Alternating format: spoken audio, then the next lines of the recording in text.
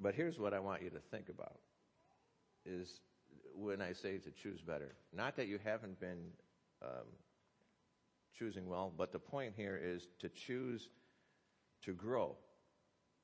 This year, as we're moving into a new year, choose to grow and choose that you're going to move forward in Christ. Now, if you look at your outline, you'll see I have the scriptures printed in the outline for you this morning. They'll also be on the screen.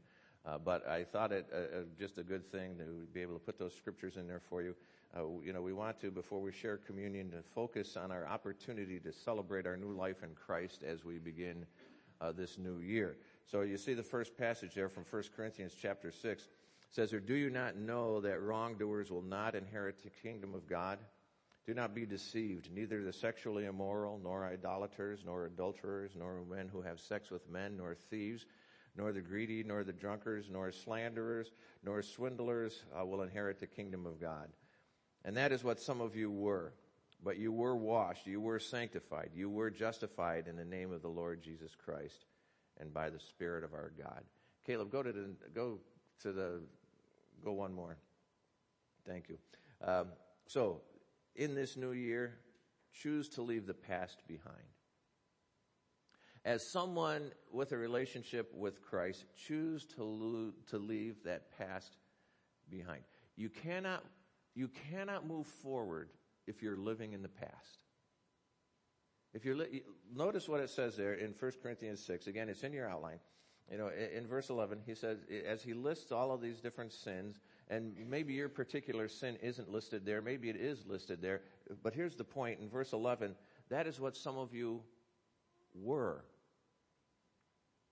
That's what some of you were. You see, if you're going to live in the past, you're going to live with what you were. But you need to move on to the rest of that verse. You were washed, you were sanctified, you were justified. And when you come into a relationship with Christ, you're just what it says here. You're washed of all, we are washed of our sins. You're sanctified, you are set apart as God, by what God has done. You're justified. God has declared you not guilty in Christ. In Christ, not guilty. It all comes, it says there, in the name of the Lord Jesus Christ by the Spirit of our God. Don't live in the past. Some of you are paralyzed by your past. You're paralyzed by the choices that you made. And you think back to some of the choices that you made. And what comes into your mind are all of those things that would beat you down as to why you're not a worthy person, as to why, you don't deserve happiness or whatever else it might be. And some of those choices begin to hold you back. Or some of the things you have done. Every once in a while, I still get a couple of things that come up, and just kind of punch me one, for some of the things that I've done. And mainly it's the way that I treated some people in the past and things, particularly before I was a Christian. But still, you see, while I took those to Christ, every once in a while, they still come, and they can still haunt you. And we can choose to live in the past, or we can live in what He calls us to now, in what we are. That just as He says there, that we're washed, sanctified, and justified. Or maybe it's things that were done to you.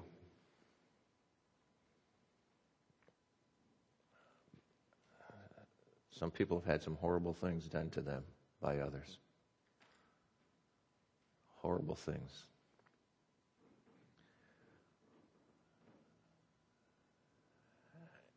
And it presents a challenge for them to be able to move on.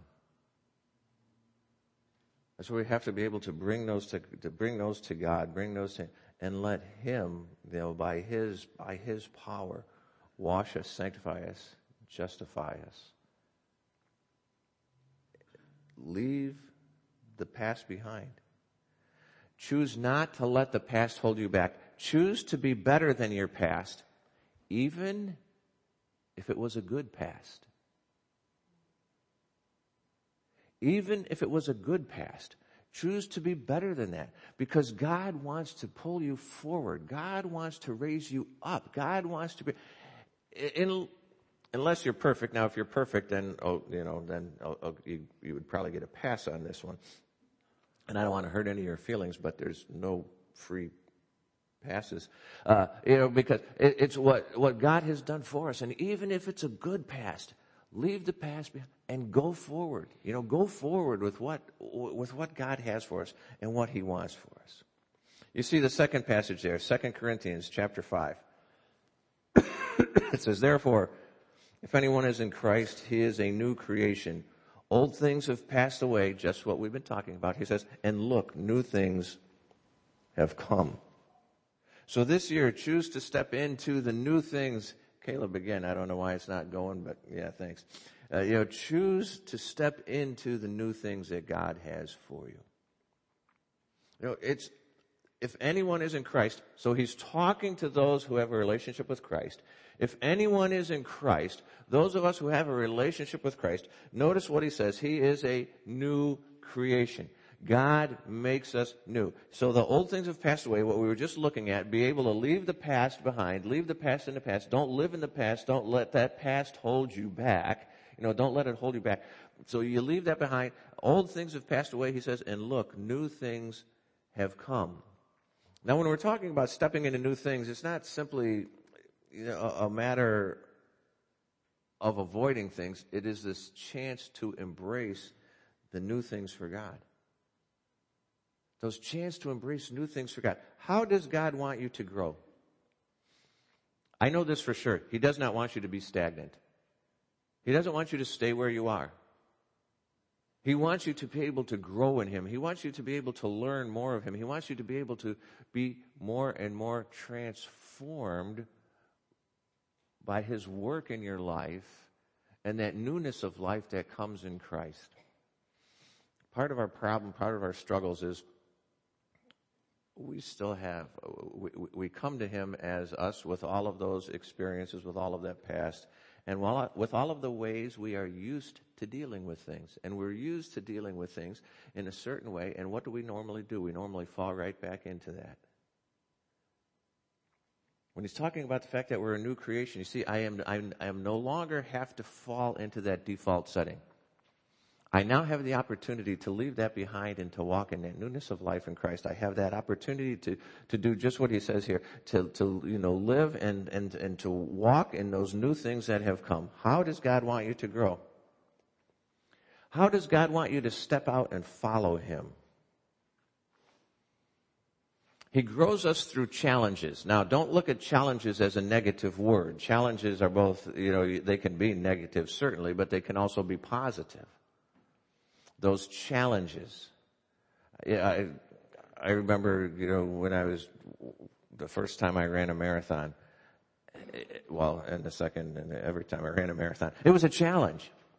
You see, it was a challenge before me, but I remember the first one I did was in Chicago, and, so we went up and did the Chicago Marathon, and we're running. Now, some of you have been along 94, go up I-94, and there's White Sox Stadium right there. And as I'm running up there, as I'm running, and we ran along, went around White Sox Stadium, crossed over 94, and we turned the corner. As we turned the corner, there was this big 22. I was at 22 miles. And I thought, I was tired. Tired's an understatement. I was exhausted.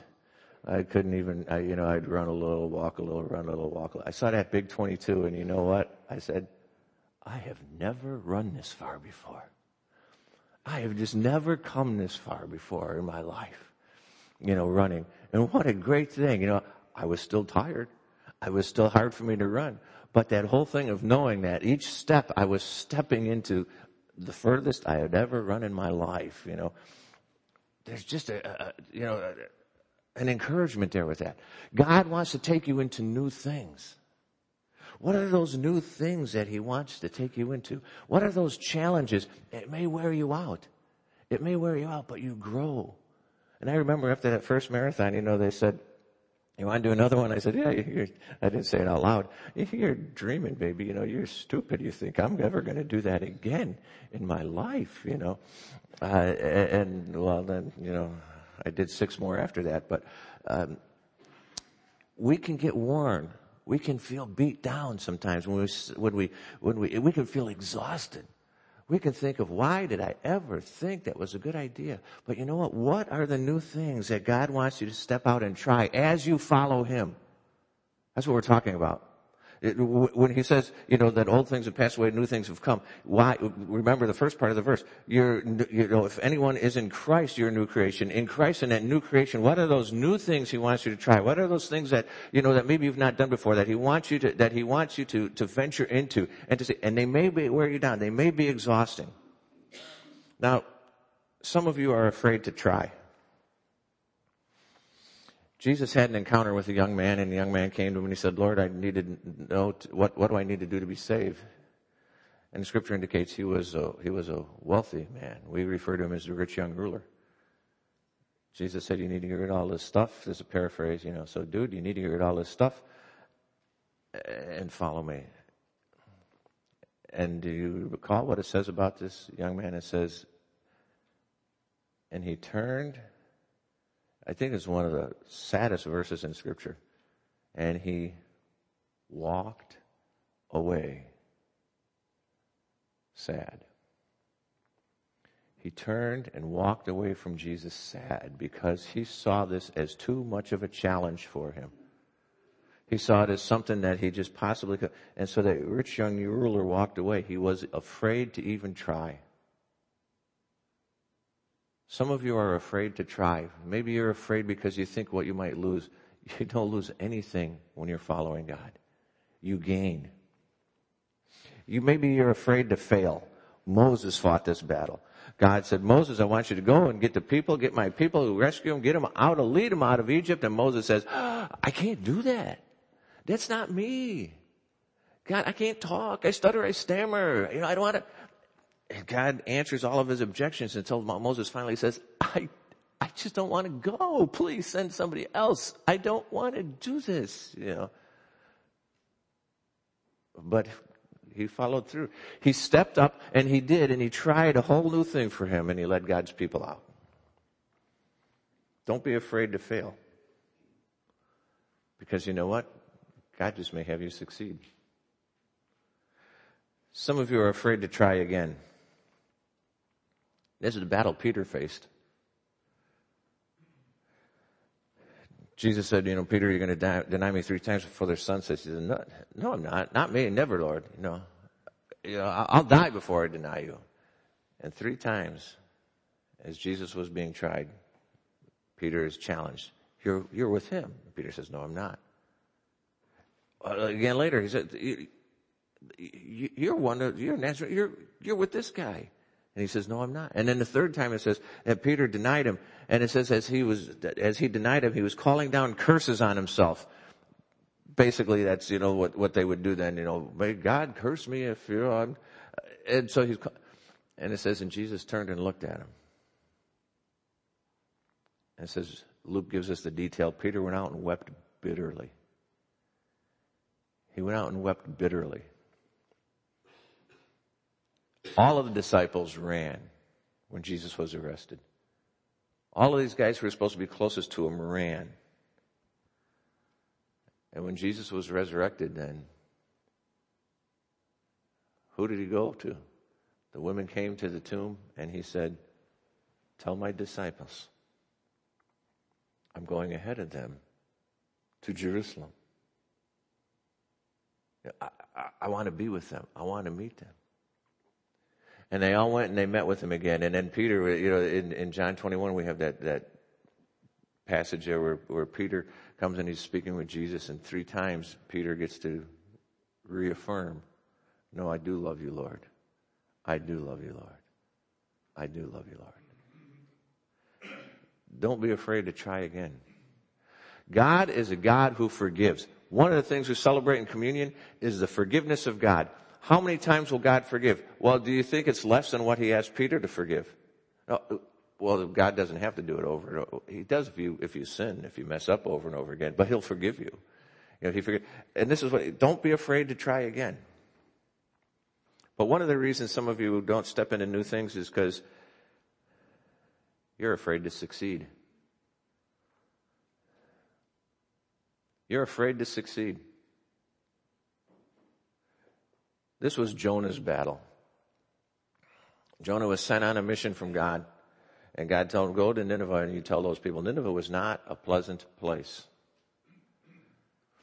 But what you see as this whole thing goes on, you get the fuller picture of what Jonah's real battle is, because at the end of it, God forgives the people of Nineveh because they turned from their sin and they turned to God. And Jonah says,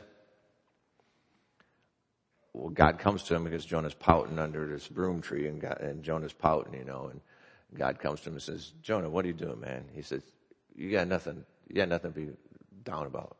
What? And Jonah says, I knew you're a God. I knew you're a gracious, compassionate God. I knew you were, this is just, again, a paraphrase. I knew you were going to forgive these people. Jonah didn't want them forgiven, you see, because they were nasty people. I knew this is what you were going to do, God. Some of us are afraid to succeed. And we won't try new things because what if it works out? And we like where we're at. Step into new things. Take that chance. Step into what God has for you this year. Last two passages you see there. Take me to Romans. Thank you. Romans 14:19. So then we must pursue what promotes peace and what builds up one another. To the letter to the Thessalonians. Therefore encourage one another and build up each other as you are already doing. So in this new year, choose to build others up in Christ. Choose to build others up in Christ.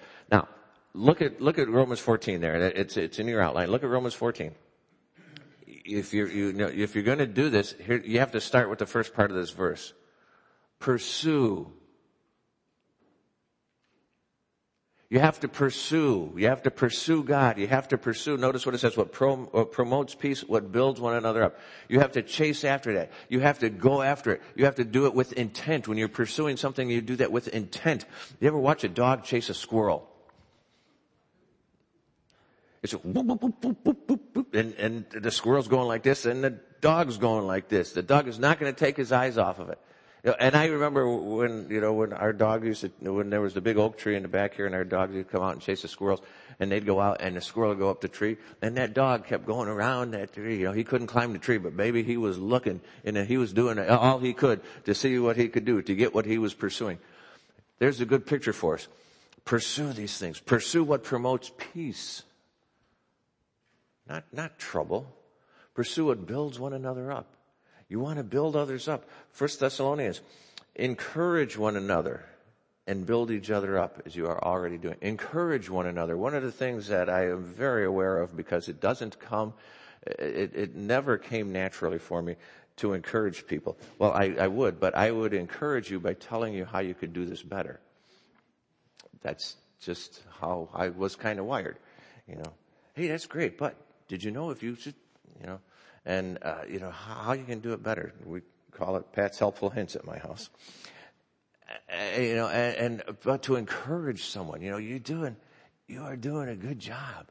You are, and what a great thing to be able to encourage someone. But here's the thing that happens to us, instead of choosing to build others up, I find it all too easy to focus on myself and on what I feel, what I think I need, or what I want. And I find it all too easy to focus on myself. That's a quick road to frustration. Because then if somebody gets in the way of what I want, well, then you've frustrated me. And if you get in the way of what I want, and unfortunately, frustration is a very quick road to anger. Because when somebody frustrates me, when I'm driving and they frustrate me because they don't drive like I do, and I know better, or that, whatever the choice might be, then we become angry. And anger, you're a very short step from regret. That's why Scripture warns us, in your anger, do not sin. Don't let that happen, it says. Now, we've entered a new year. And as we enter a new year, it's often a signal for us for new beginnings. We're celebrating communion now. And communion is a reminder of our new beginning.